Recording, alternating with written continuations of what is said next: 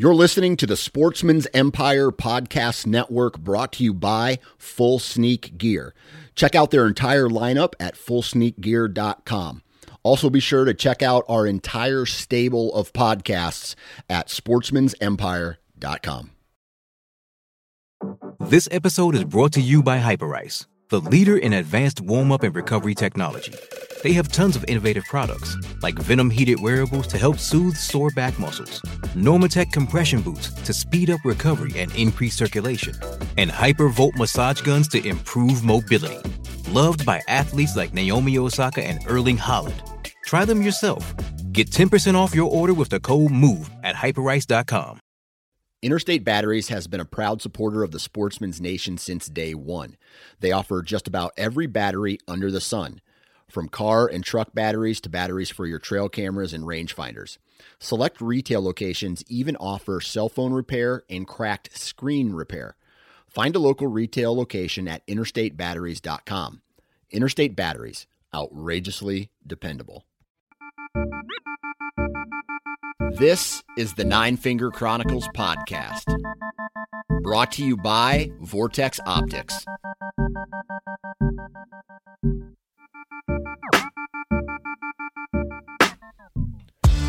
Happy Hump Day, everybody, and welcome back to another awesome episode of the Nine Finger Chronicles. As the little intro there mentioned, my name's Dan Johnson, and I only have 9 fingers, and that is why we call it the Nine Finger Chronicles podcast. Now, wouldn't it be weird if it was called, like, I don't know, something different? Or it was called the Nine Finger Chronicles, and I had 10 fingers. I am a clumsy person, so there is a chance that in the future this is this gets changed to the One Hand Chronicles, or the 8 Finger Chronicles, or the 8.5 Finger Chronicles, depending on the severity of the injury. But we do have a really awesome podcast for you guys today. We're going to be talking with Bo Martonik, and if you don't know who he is, he lives out east. He is a avid whitetail hunter, outdoorsman, just like the rest of us nuts here. And he is the host of the East Meets West podcast, where he talks about his passion for the bow hunting in Pennsylvania, and then also expanding his knowledge further into the Western game, mule deer, elk, and so on. But this is just a straight up BS session. To be honest with you, we kind of bounce around from growing up hunting Pennsylvania to prepping for upcoming hunts. This is the time of year where we're thinking and planning and putting dates on calendars, trying to get all of our scheduling completed for the upcoming seasons and the upcoming hunts and dates and all that stuff. So it's just a good old-fashioned BS session, man, and it's a really good one at that. So where are we at? We got to do a commercial real quick, and today we are talking about Ozonics and Lone Wolf tree stands. The thing I really like about both those companies is it's a really good pair.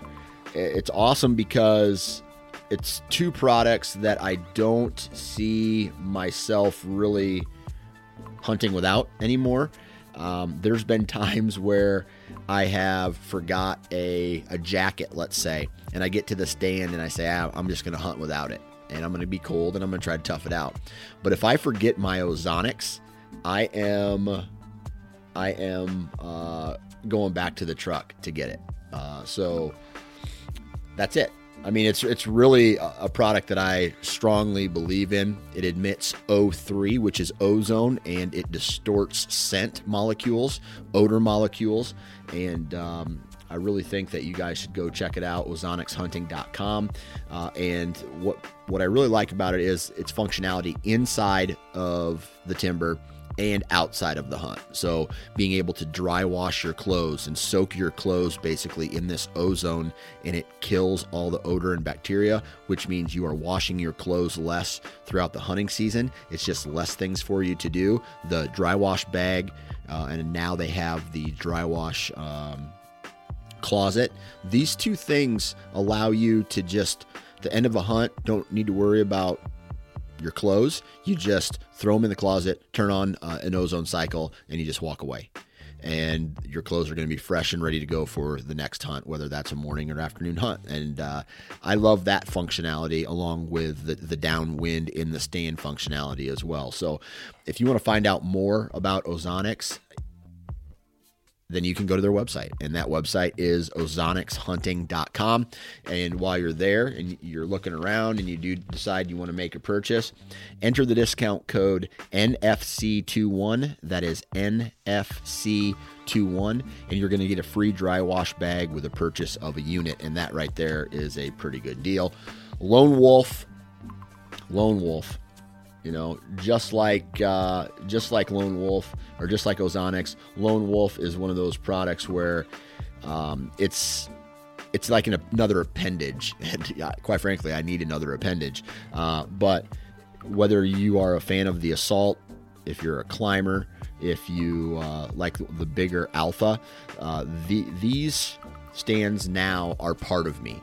I've been using them so long. I feel very confident in how they go up with 4 sticks, right? I carry 4 sticks and a stand wherever I go on my mobile hunts. I do pre-hang some of my rut hunts, some awesome pinch points, some downwind to some popular bedding areas, some known big buck travel corridors.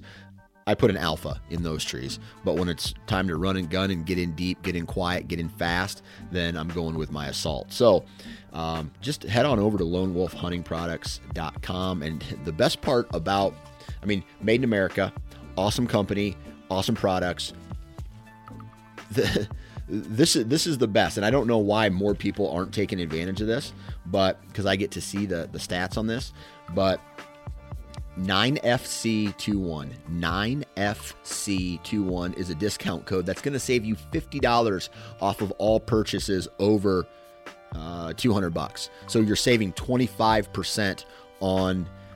You're saving 25% by going to their website and purchasing online, as opposed to going to a big box store or a dealer or whatever and picking it up in store for full retail price.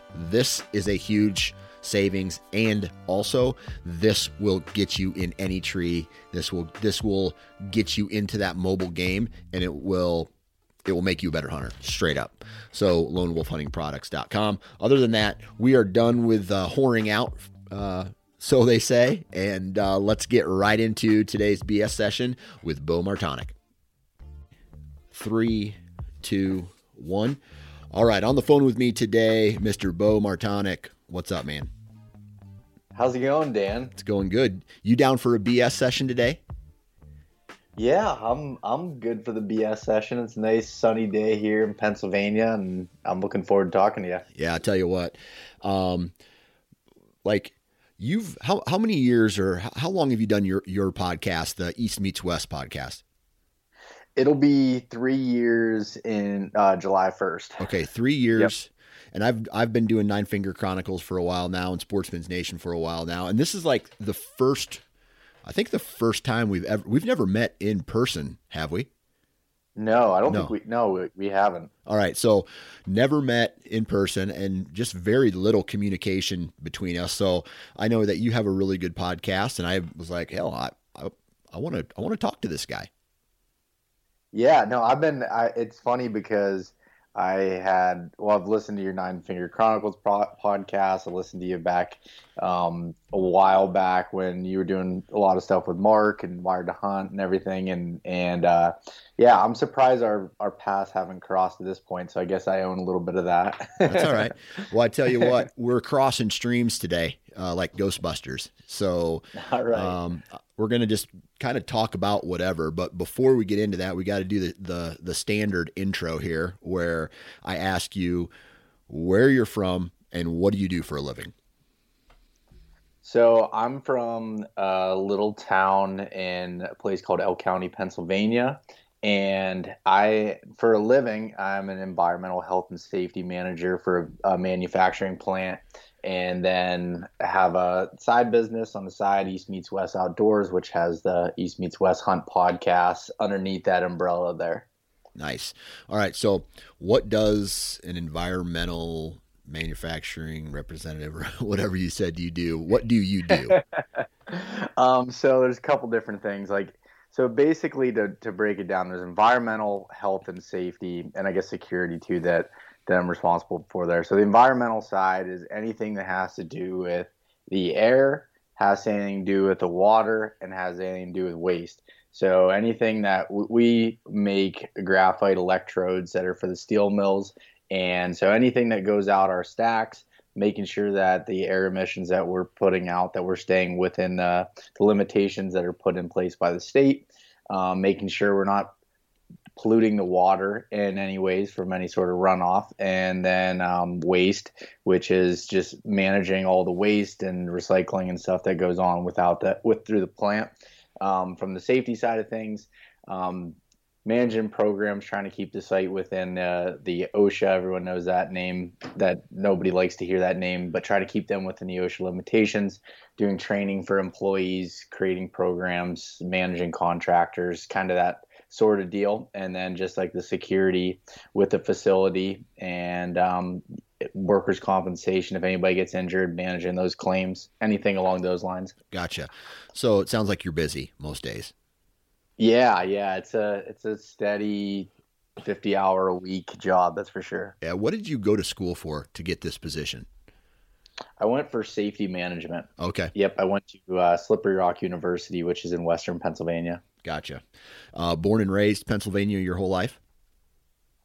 Yeah, like I said, I grew up in this small town that I live in again now, but I'd moved away for college and moved back, and then I moved to the Pittsburgh area for a while, and then wasn't really feeling the whole suburb lifestyle there, and came back to the middle of nowhere where I have grown up, hunting. My whole family's here and everything. I like it. Gotcha. So is Pennsylvania one of those states where it's like a tale of two cities, where you have the big metro areas like Pittsburgh and Philly, and then you have what's in between where it's more not that? Yeah. Pennsylvania is weird. You have like the Pittsburgh, Harrisburg, Philly areas, and then other than that, it's very rural, and like even some of the other cities are pretty small in comparison, and not as populated. There's a lot of farm country in Pennsylvania, and then where I live is not really much farms. It's more of what the Appalachian region, Yeah. more hills, Appalachian Plateau, some flat spots, big timber, big woods type stuff. And that is like in the center of the state, or like center east of the state, right? No, it's like northwest, north central kind of. Okay, northwest, north central. And then Yep. that kind of mountainous terrain runs south out of there into like what borders you to the south? Kentucky? Maryland, Maryland. Virginia. Okay, Yep, yeah, that's right. West Virginia's in there, and then you get into like the Kentucky, North Carolina, Tennessee, those Gotcha. places. But yeah, that whole Appalachian Mountain region kind of runs up that whole band there. Gotcha. All right. So what is, like, this is a high level question and you can take it however you want to take it, but how is hunting in PA from your point of view? What is deer hunting like there? I'll start off by saying the deer hunting tradition in Pennsylvania is, I mean, again, I live here, so it's a little bit subjective, but I think it's one of the strongest in the country. I think Michigan is very similar, but it's a very strong hunting. I mean, like, there's not a place around where I live that, like a manufacturing place, any sort of workplace that works on the first day of rifle season. Schools are out. Like, it's a big hunting tradition state from that standpoint. And then as far as like the hunting quality goes, Pennsylvania, I think is a pretty good opportunity, but it definitely depends on where you're at. Some of the farm country areas have a lot of deer, but from the little that I've spent in some of those areas, the quality isn't that great from an age perspective, but there's a lot of deer. And then you get up to kind of where I'm at, there's not a whole lot of deer, but it's it's difficult hunting from being just thick wooded terrain, unbroken timber, and that type of area has in the last, I'd say 15 years, has really produced some really upper age class deer. And I honestly think that it's some of the best. It's some of my favorite hunting. I've hunted some other states for whitetails and everything, and I think it's up there. I think the success rates are lower, but if you really put the time in and want to have that kind of experience where you're not around a lot of people and are willing to sit a few days, sometimes even up to 3-4 days without seeing a deer, you have a chance at some really quality deer. So I guess it depends on your goals and what you're looking for out of it. But I think Pennsylvania's hunting is pretty good. Yeah. I've talked to a lot of guys throughout the course of this podcast and just BSing with people online and stuff. And states like Michigan, states like New York, states like Pennsylvania, and I think statistically, those are the top 3 states in the nation as far as hunting license sales. Like the number of people who buy hunting licenses are the highest in that state or in those states. And, given the populations of those states, it makes, perfect sense. At the cost of people bitching about how hard it is, it's like, oh dude, it's so pressured. Everything's pressured. And B, there's no big deer in those states, right? Everything that's brown, it's down, or forkies get shot or whatever. Yeah. Do you have that same opinion of what everybody else says? I don't. Okay. I don't at all, actually. I think I think it depends on where you're hunting at. Like when I was hunting down around Pittsburgh and I hunted some public pieces that were close to the city, they were exactly what you described. There was, you couldn't get away from anybody. It was frustrating. It was difficult. But if you're willing to travel a little bit and get outside of that, I think that it can be incredible. Like the last couple of years, I think the hunting pressure has gotten a little bit worse, even in this area of the state. But there'll be some archery seasons that I can go on public land and not run into another hunter. Yeah. Rifle season's a little different, but it's not. I think it used to be a lot worse than it is. And in my opinion, the antler restrictions that they put in back in, I think it was 2003, 2002, somewhere in that time frame, has helped with the whole brown is down mentality. Yeah. And has grown. It's I can't see any other reason on why. I mean, I'm sure there's some other reasons. I think the license sales are down from what they used to be, so that probably has a little bit of an impact as well. But the age class of deer is pretty incredible. The buck that I shot this last year, I just got the age back on him at 8.5. Ooh. And there was another one that I'd killed at 9.5. And you're getting some older age class deer. They don't always have giant racks, but there's older deer, there's some bigger deer. It just depends on where you choose to go, and what you want to do to work for it, I guess. Yeah. And that seems to be the theme, of all of the podcasts, like in the hunting industry.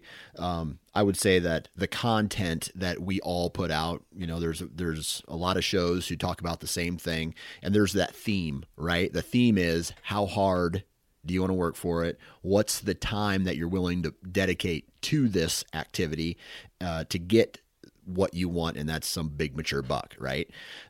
Yeah. And I don't know. I definitely feel like there's room for those conversations to happen, because not a lot of people want to dedicate it. They want to go out and they want to hunt and they want to shoot a big deer, but they don't want to do what we just talked about.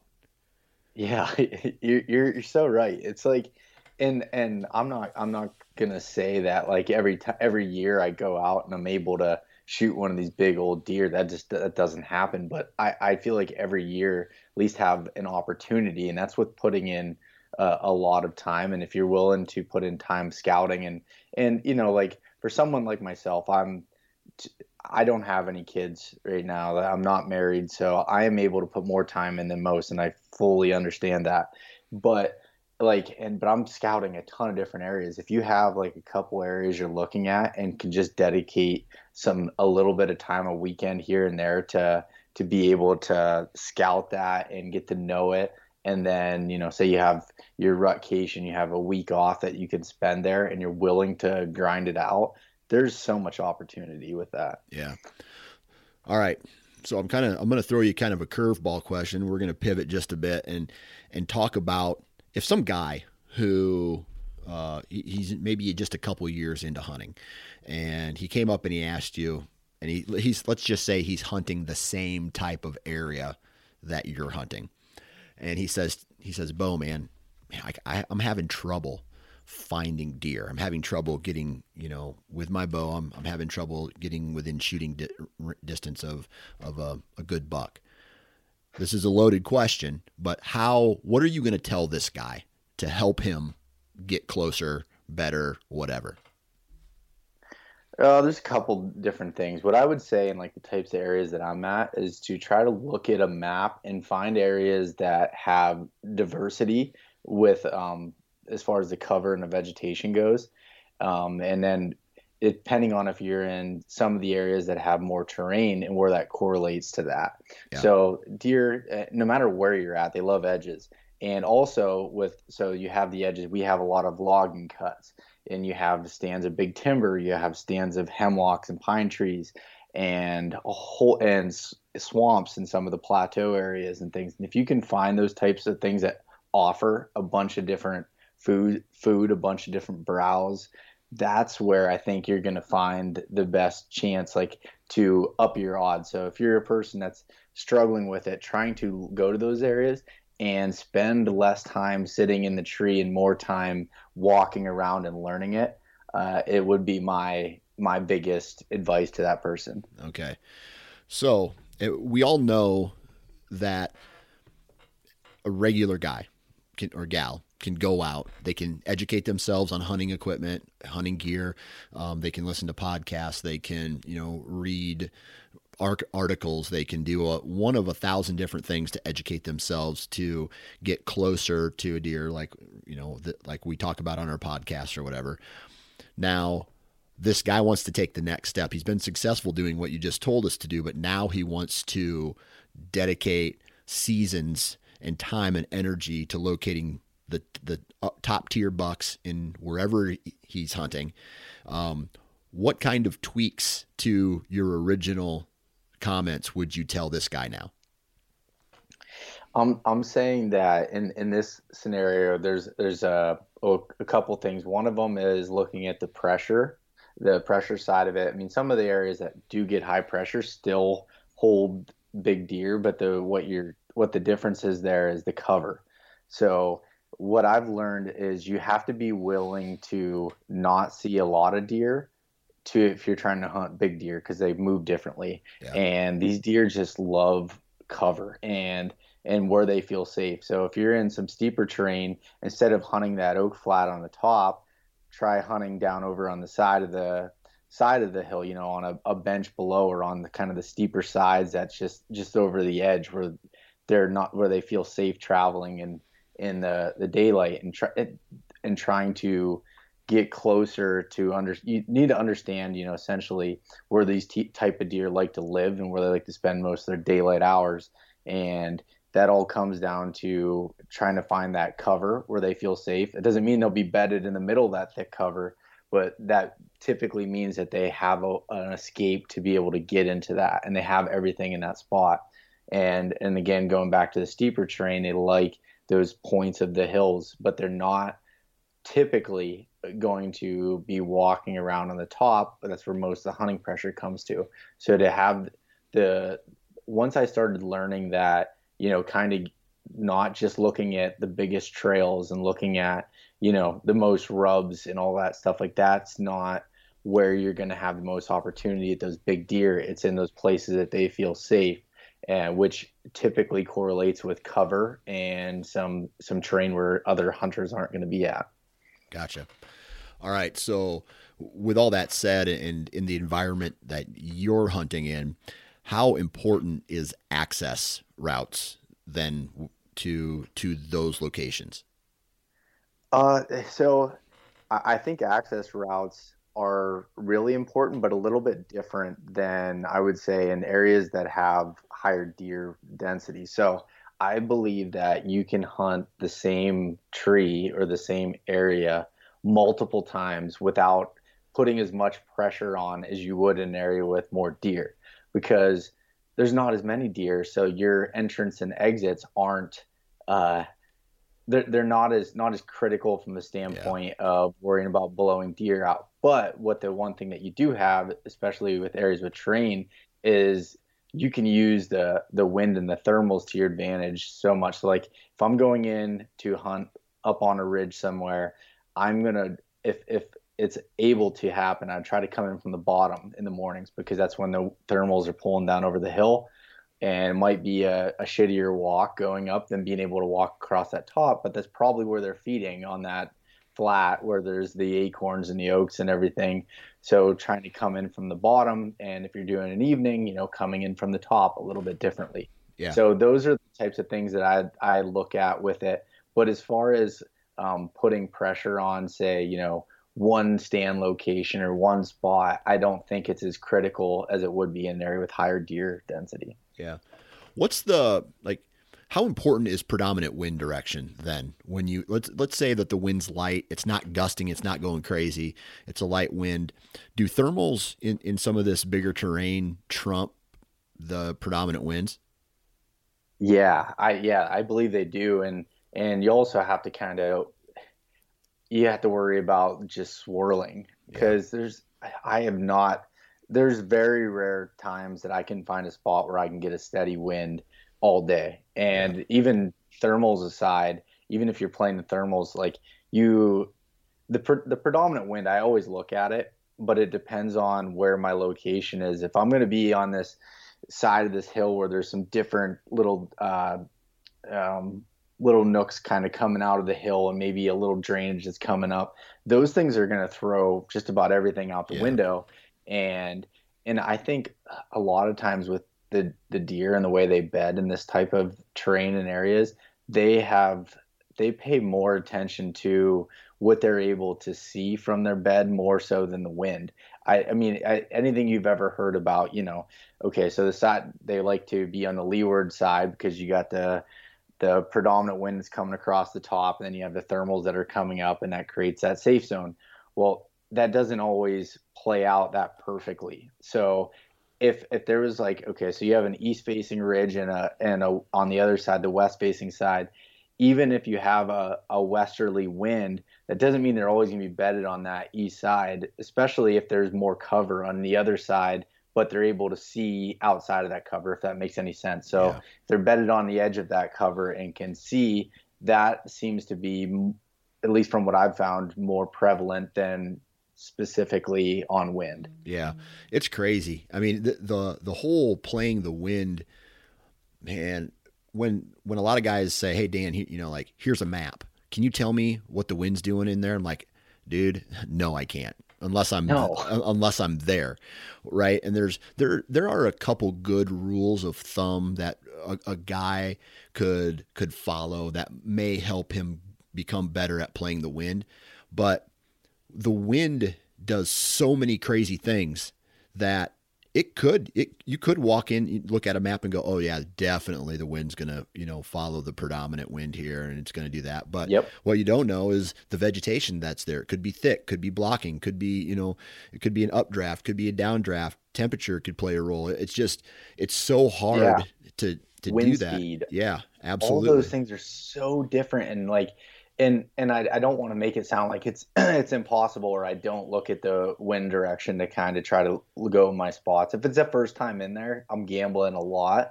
But typically, like when I'm scouting, I'll carry milkweed with me and try to understand, with certain conditions, what the wind's doing. Like there'll be areas. There's an area that I've been hunting.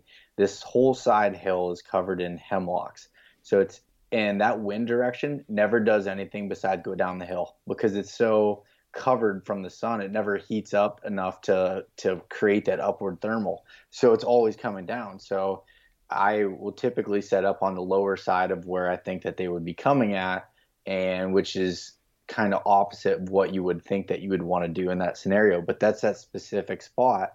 And that's where it's important to kind of, when you're scouting and getting, the boots on the ground with it, there's definitely rules of thumb, like you said. And that's more of a starting point for me. And then as I get time in there, you learn specifics and you just got to pay attention to it. Yeah.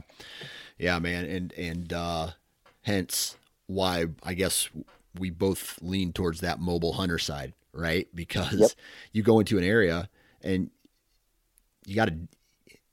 at some point you have to commit, right? But you also have to be willing to say, shit, this isn't going to work, and get down and go somewhere else. Yeah, you're totally right. Like it's, I don't know if you're like me with this, but like picking the tree is, if I have to pick it completely on the fly, it takes way longer than it should. Yeah. I second guess myself more times than not. You're speaking my language, man. Then I start sweating because I'm getting anxiety because I don't know what tree I'm picking, and it's pretty comical, to be honest, if there was someone watching me do that. But I have this dumb rule where if I'm going into a set, right, I can never take I never take a step back to my truck. Right, unless the wind allows me to, because if you're casting some sort of scent walking in, and then you backtrack, and then you set up in a tree behind you, there's that chance that whatever's coming through the area could potentially hit your ground scent or something in the area, and then you're screwed anyway. So I am always like, I never go backwards in a running gun. I just kind of, even if it's just a little bit off, I never go backwards, because, the next day maybe I'll come in and set up behind myself. But on those first time ins, man, it's just like, I don't know. I get real anal about where I need to be. Yeah. That's an interesting, I never thought of it that way. Maybe that would help me make a decision if I'm like, okay, now I don't need to go back. Cancels all of it out. Cancels all of it out. Right. I like it. All right. So, let's talk about this upcoming year, because I'll just kind of fill you in on what I'm doing, and I want to hear what your strategy or planning is for the upcoming seasons. Right now, I am planning it's planning season for me. Turkey hunting is done for me. I'll be getting trail cameras and minerals out here in a little bit, probably this month. And then from there, it's just planning my hunts, waiting to see if I draw elk in Wyoming, planning my mule deer hunt in South Dakota, potentially going to Missouri for a whitetail hunt, and then obviously the rut here in Iowa. I want to hear what your strategy or method is to putting your season together for all of your, not only your PA hunts, but all of your out-of-state hunts. Yeah, so the way I kind of look at my year, and based off of, as we talked about earlier, I have a full-time job and I have vacation days that I need to allot to that. And also, with that being said, I have a girlfriend that doesn't live close to me, so I have to set aside days. No, I shouldn't say have to. I want to set aside days to see her and be able to, on that side of my life too. So I kind of have to balance things, as everybody does. But when it comes to, so as I kind of plan through those things, what I'm looking at is I always want to do one Western hunt or one adventure style hunt, whatever that might be.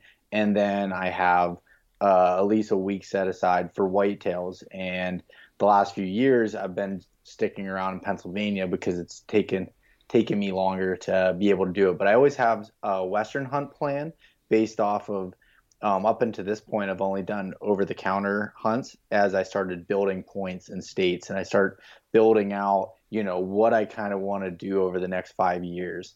And so as I'm moving, as I'm kind of navigating those things, I have, the over-the-counter type hunts that are more my fallbacks. And now that I've been building points for the last 5-6 years, I am starting to, figure out when's the right time to do those specific hunts. And then when it comes back to the whitetail side of things, Pennsylvania, that's where I spend the most time scouting. That's where I feel the most, probably the way you are with Iowa, that's where you feel home. That's where you feel like, and I would just, I've left during the rut here to go and hunt in Alberta, and everyone would be like, "Oh, that's like awesome. Why wouldn't you want to go to Alberta over Pennsylvania?" But it's just for me, when you put so much time into a spot and or an area and you learn it, like I feel like I've earned that more than anything. So Yeah. I just that's always my first plan. And then if I end up shooting a deer early or before that, then I have backup plans of Ohio, New York, the neighboring states here that I've hunted also in the past. So that's kind of how I look at it. And then so like for me this year, I'm waiting for the draw results, but I'm pretty sure I should draw a Colorado archery mule deer tag. Oh, buddy. So that'll be a high country mule deer hunt. It's something I've never done, something that I've just dreamt of doing. I've hunted elk up until this point, and it took me 4 years, and I finally killed my first elk with a bow, and now I want to move on to try mule deer, and I'm really looking forward to that hunt. I'll be spending almost 2 weeks out there. Oh, nice. And backpack hunting, so it's gonna be pretty incredible. How many points did it take you to draw that mule deer hunt? I have 4 points. 4 points. Okay. The unit takes a little bit less, and I did that just because of how many extra people have been applying. There's been kind of a point creep there. Yeah. So I'm trying to make sure that I'm able to draw it rather than taking a gamble with it. So me and two of my hunting partners both are in the same point or the same point level, and we're all applying to go together. So yeah. So that is that's one of my bucket list hunts is a high country mule deer hunt. And I have some points in Wyoming that I might be dropping, not this year, but in the upcoming years. But Colorado, because I don't know, there's something about just high altitude, getting high up there, going back deep, and just, I don't know, glassing for a big mule deer that nobody knows about is just kind of real tempting to me. And I should start planning better for that because I don't have any points in Colorado right now. Yeah, but the nice thing about Colorado is you can draw a lot of, like, there's not really any terrible areas in Colorado for mule deer. Like Yeah. if you look at a unit that has high country, it can be pretty good, and a lot of them you can draw with 0 points. You just have to apply. You can't just go to Walmart and get the tag, so you just have to apply. But I know I have friends that go every year and just hunt 0 point units, and they'll like put it as their second choice so they can still build points, and then every 3 to 4 years maybe hunt one of the more premium type units. But there's good hunting all through it from what I've been told. And where I've hunted elk in one place in Colorado that was right up around tree line and did a lot of glassing, and I would see like anywhere from $7 to $10 and watch them bed, and I was just like, man, I wish I had a tag. Like there's just something about a big fuzzy horn mule deer that just like gets me so fired up. I've been doing some e-scouting. Last night I was up late just going through and just e-scouting, and my cousin who's going on the hunt with me, or we should be going on the hunt together, we're going through and we're getting down on Google Earth on the ground level and looking at what it looks like and just getting fired up. Yeah. The hunt's not until end of August, early September, and but we're just getting fired up thinking about it. Yeah, I tell you what, that e-scouting on Google Maps or whatever app you use, man, that can be like I blacked out. I've been doing this for 2 hours type of deal. Oh, easily. What are you doing on your phone? What? You're supposed to do this. Oh, shit, I'm sorry. Yeah, well, I'm planning.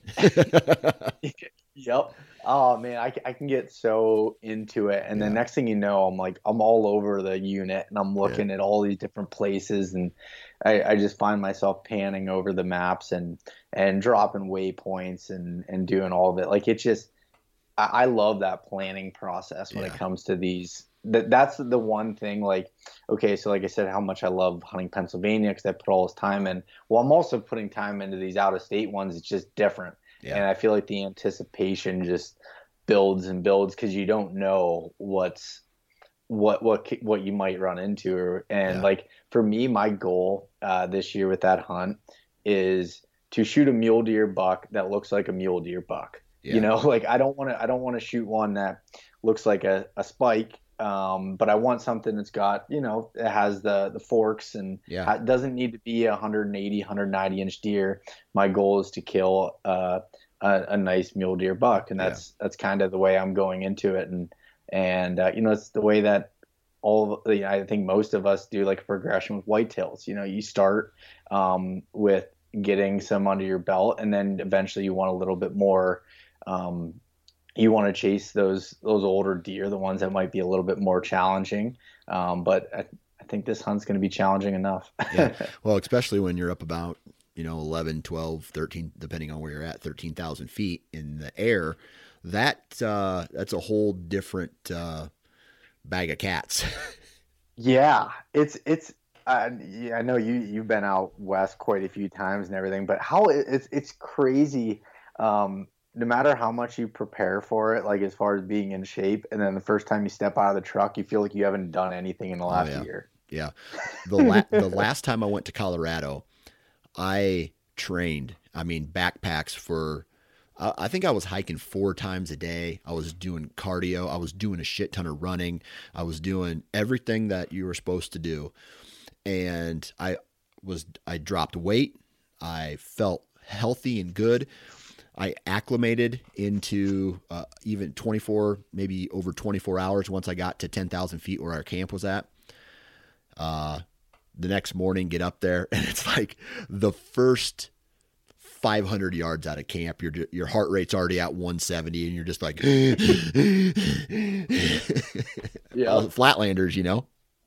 Yep, it's so funny. It's like no matter what, that's what happens. But I think that what I've learned about, like, when I do feel like I'm in the best shape that I could possibly be, you do recover quicker, and Yes. you do acclimate a little bit faster. Yes. And the biggest part of that I've learned is don't go hard out of the gate. Yeah. Like you're there for a week. Like if you burn yourself out and get sick and get altitude sickness from trying to go so hard at the first day, then you're ruining the rest of your hunt. So we're actually going out. The one guy I'm going with, he was in the hospital for altitude sickness before. So we're going out like 3 or 4 days before the season and just spending time at elevation, not doing a whole lot for the first day or so, doing some short hikes, maybe glassing some spots closer to the road, doing some scouting, and then packing in a day or two before the season and just taking it easy. Yeah. And even though that limits the amount of actual hunting days that we have, I think those would be more quality days than if we were just to go charging into it for that amount of time. Yeah. I myself, I take that day, that 24 hours to acclimate, but I also, every time I go out to Colorado, or if I'm going to be, high altitude, like, anything like 8 or over, I go to my doctor and I say, I want some pills. And she's, I'm going to be up at this high and I'm going to, I don't want altitude sickness. And I found that I take a couple of these pills a couple of days before I get, on this routine. And then I take one a day while I'm up there, and I haven't had any issues with it at all. I'm actually going to do that this year. I had a guy who listened to my podcast when I was talking about it that I'm good friends with. He called me the other day. He's like, man, the elevation you're going to be hunting at, he's like, I can't remember the name of the medication, but dioxetylene. I can't remember. I'm going to butcher it, but I was like, so I'm definitely gonna do that. I had bought like these altitude pills from that are over the counter. I've got from Mountain Ops that have worked good for me, but I think at the level that where I'm gonna be at, at that anywhere from 12 to 13,000 feet, like I'm gonna take any precaution that I can. Yeah. Especially when you're putting that much time and energy into planning into a hunt like this. To me, that $45, I think, for 12 pills or however many it was definitely worth it. Yeah. Oh yeah. 100%. And it doesn't hurt you. Like it's not like there's any negative effects, even if you were able to acclimate without it. Like, so for me, it just seems like that should be the route to go. Yeah, I'm glad to hear that you had success with it. Oh, absolutely. And I've had altitude sickness before. I went up, like drove all the way through the night to Colorado with my buddy one time. We drove right up, spent the one night in Denver. The next morning, we got into Denver real late. The next morning, we tried to climb a 14er, and I got throw up sick. And it, like, to the point where while he was finishing the hike, I was throwing up in this parking lot area, and eventually we had to get back down, and I felt like I had a really nasty hangover for the rest of that day and half the next day until I kind of recovered from it. But man, altitude sickness is no joke, man. It's almost immobilizing. Yeah, my buddy, when he had it, he drove all the way out to New Mexico from the East Coast here, and they hiked right up, and they were up pretty high the first day in, and he got so sick that my cousin was looking at him. He's like, and he was like breathing. He said he sounded like a gut shot deer. Ugh. And he was like, they moved down a little bit lower, and he just like sounded terrible. Eventually took him to the hospital, and they said that if he would have went another day, he probably would have died. He was coughing up blood, all of this stuff. Had to put him on oxygen, and it was really, really bad. And what caused that worse than, he'd been at elevation before, but had Lyme's disease, and the medication that he was on for that kills your immune system, and it made it that much worse. Yeah. So that was there was some different things there, but still it's just a scary possibility there. Yeah. Just another thing you got to plan for. Yep. So, how do you go about, like, I got off the phone. I did a podcast with a guy from Go Hunt, right? And those guys are, really good at helping people plan out like a strategy, right? And I have a set of bucket list hunts that I want to accomplish. I'm sure you do. What is your thought process going into that? Whether it's like, hey, this year I'm going to do this, but in 5, 10, however many years, I want to kind of spread my wings and do something different. Yeah, that's been a thing that's been kind of evolving, and I think in the last couple of years I've dialed it down a little bit better, because I've like had these ideas, but I was kind of mindlessly buying points and not really planning when I was going to use them and do things. So now I'm kind of like, I'm looking at it like, all right, basically I feel like every 5 years I want to do a bigger hunt. Like last year I went to Alaska for a caribou hunt, and that was incredible. And I'm like, I need to do this again, but it's from a financial standpoint, it's just not possible for me to do that every year, and a logistical standpoint. But I was just like, so all right, I want to do some of these bigger hunts, some of these big adventure hunts every so many years, so I kind of have that looked at, and those are ones that I'm planning out further. And then you look at things like elk, that were it's getting harder and harder, but a lot of the times you have over-the-counter possibilities, and once you have the gear, it's kind of a lower level from a financial standpoint to get into that. So those are always like kind of my I don't want to say fallbacks, but kind of fallback plans is being able to hunt those over the counter. And then I look at like, all right, most of mine is around places I want to go, even more so than a specific species. Like I want to hunt the Montana, Missouri River breaks, because that breaks country is just so cool to me. And so I've been putting in for points there, and I'm planning on hunting elk there next year. And so I kind of build that out with like, having on a annual basis, I can hunt some of the over-the-counter spots every 2 to 3 years, be able to hunt a little bit of a better maybe draw tag, and then having like a 5 to 6 year high, like really top of like more dream style hunts. Yeah. So that's kind of the way that I've done it, with kind of planning there. And I have a whole spreadsheet in Google Sheets that I have all my points laid out, and kind of when I think I can be able to hunt some of these places, and just make sure I'm planning for it from a financial standpoint. So I'm not just like trying to scrape up money at the last minute to go. Planning for all of that, and also having all that stuff written down helps me make better financial decisions as far as like if I want go buy a purchase that sounds awesome at the time, and I'm like, well, is this gonna kind of set me back from my goals, or and it just helps me when I have it written down. Yeah. And that's where I need to be. Like, I'm starting the preference point purchase. Like, I'm into that right now, but only in really one state, just Wyoming at this point. I think I'm going to start applying for some of these lottery hunts in different states. So that way, I don't know, like, so my thought is, okay, this year I'll wait and see if I draw Wyoming. All right. If Wyoming doesn't work out, next year, maybe I'll try to get one more preference point. And meanwhile, I'll try to draw some lottery in New Mexico or whatever, or a lottery hunt somewhere else. And, or go back to Colorado and hunt over the counter there with my buddies. So I don't know. I'm kind of, I need to do a better job of writing it down, like you said, and documenting it. And that way it's in front of me and I see it all the time. And I go, okay, no, I'm not going to do this. I'm not going to do this. I'm going to focus on this. Maybe I won't buy this piece of hunting equipment. I'm going to dedicate that money towards a preference point or to save for a couple years so that when I do draw that tag, I can have a very good experience.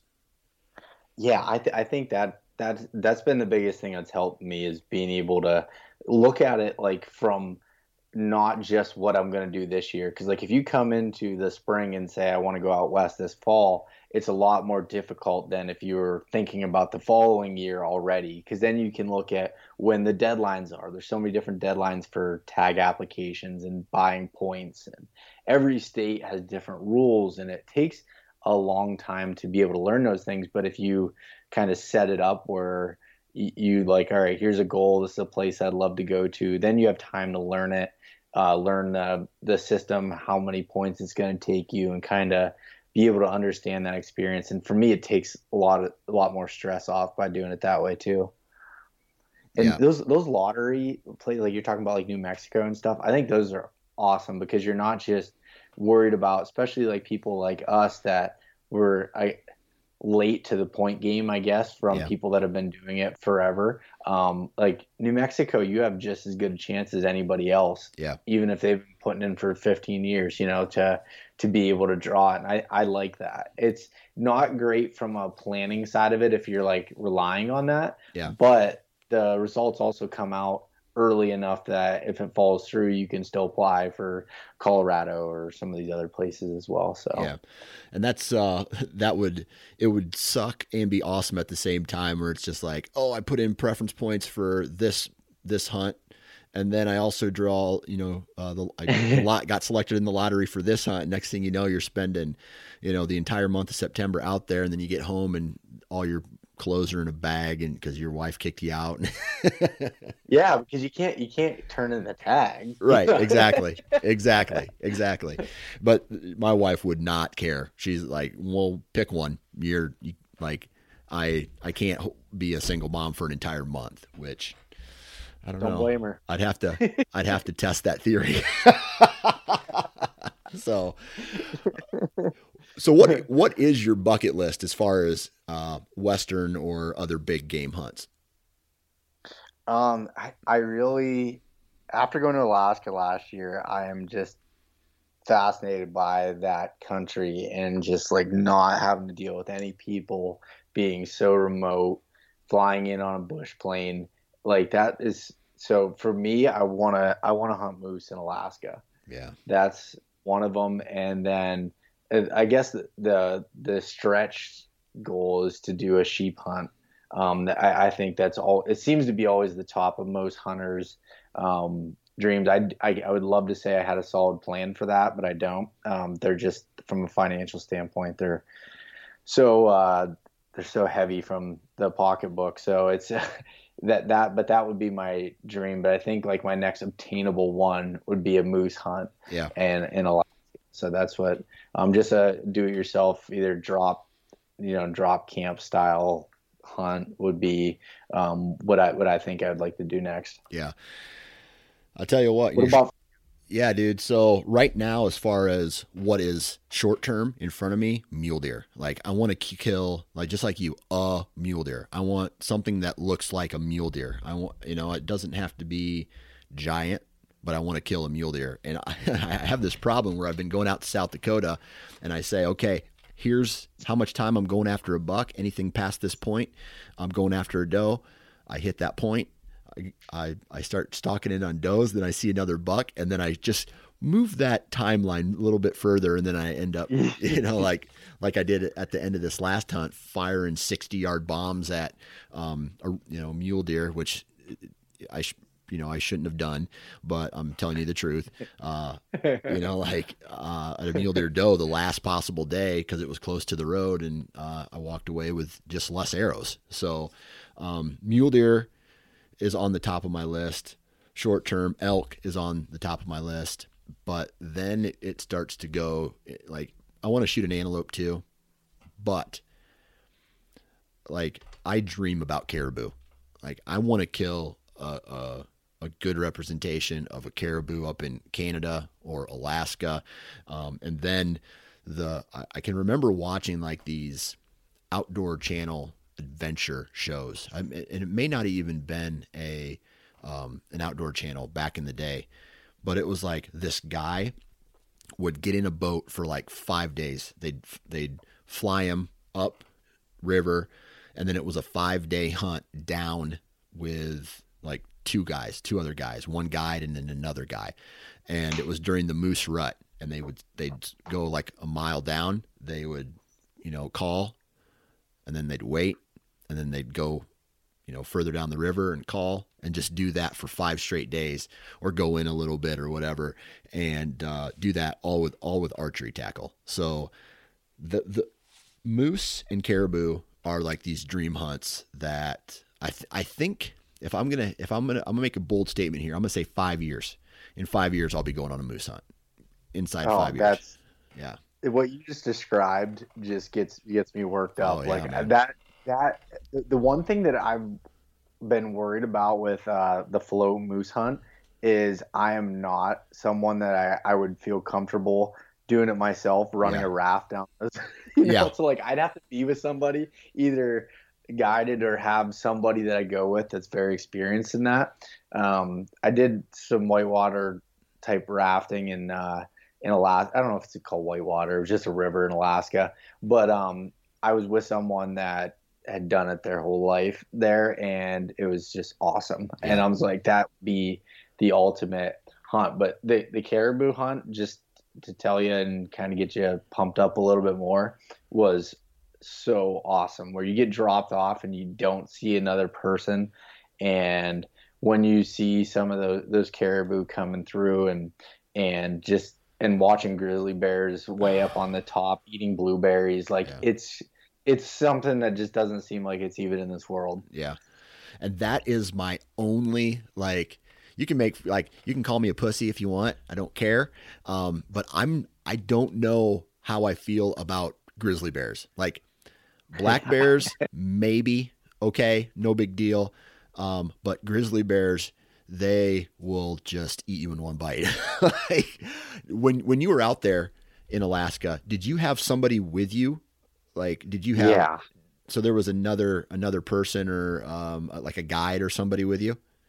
No, so we didn't have a guide, but it was one of my best friends growing up that I have probably more trust in him, and I feel safer with him than anybody, and I don't know why, but we work well together. And so it was me and him, and then I had a cameraman with me, and so it was the three of us, and we just made it a rule because we knew at some point we'd get comfortable, and we said that if you're going down to even get water from the creek, you're always having your bear spray, your gun with you. Yeah. And like when we were butchering our caribou, one face one way, one face the other. Nobody was walking meat back towards camp by themselves. Like we're really cautious with it. Yeah. And we did have one day I woke up and we're walking around camp, and I all of a sudden I was like kind of looking at the ground, and Michael, my buddy, he saw it too, and I'm like, is that a grizzly track and pile of shit that's pretty fresh? and he's just like trying to keep me walking because he knew it'd be like, if someone says they're not afraid of that and they've never been around grizzlies, they're lying. They're just trying to sound tough. It's definitely unnerving. And so we had one come through camp. They never bothered us or anything, but we saw quite a few of them. The one thing that was crazy was the first day we saw 2 grizzlies up on the saddle just feeding these blueberries, and then we saw caribou that were bedded up above them. And all of a sudden the storm rolls in, storm rolls out, and there's no grizzlies, but the caribou are still there. So we're like, oh, we can see this whole front hillside. The grizzlies must have went over the back. Like, we're okay. We'll go up, and we had to run that way to the stalk. Once we got over there, what we didn't realize was those were alders that were 8 to 10 foot tall, not 2 foot tall, what they look like from the spotting scope. So it was that was probably the most that I felt kind of a little bit nervous, I'd say, to say the least, as I was going through there. Like, anything, felt like anything could happen, but just try to be prepared and be with a group of people. I would definitely not feel as comfortable if I was by myself. Not even close. I wouldn't go by myself, period. No. So. Maybe at some point, but I'm not man enough at this point to do that. Yeah. Yeah. Well, I tell you what, those are a couple of my dream hunts. There's something about like just like the wide open. Like, don't get me wrong, I like going up in the tree line chasing elk and like the dark timber and stuff, but I also love there's something about the plains or just the wide open where you can see unto infinity, basically, that I really like, and hence why I like the South Dakota mule deer hunts, or potentially going to Alaska, like up in the tundra or whatever. So I don't know, man. I'm and just out of curiosity, how old are you?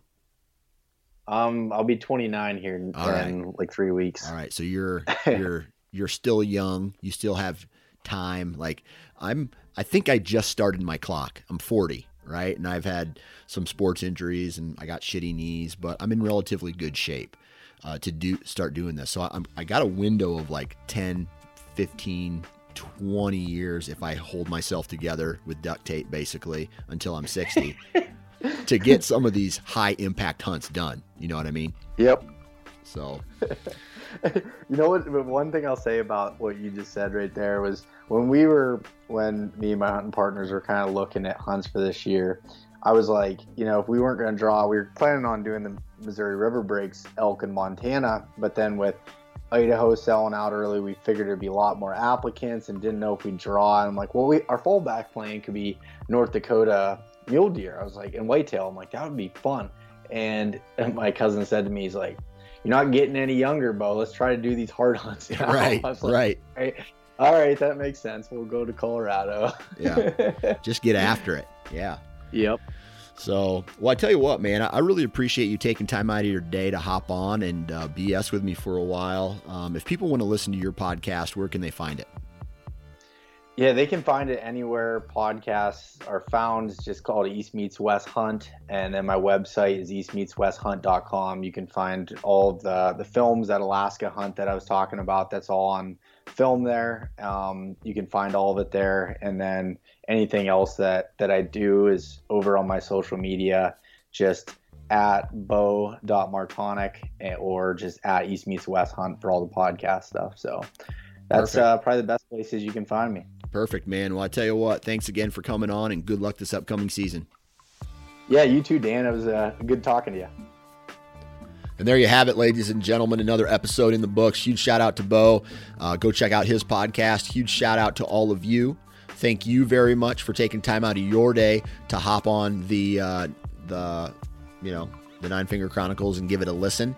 Be sure you're subscribing on iTunes or wherever you download your podcast. I'm pretty much all over the place. Be sure you're subscribed to the Sportsman's Nation feed as well, because there's a ton of great content that comes through there. Instagram, Facebook, both Nine Finger Chronicles. Make sure you're following along on social, because I do a lot of stories and other cool things through the social platforms. And that's it. So please go out, be a good person, help your neighbor, good vibes in, good vibes out, and it's time right now to start planning for the upcoming season. So get that taken care of, and we'll talk to you next time.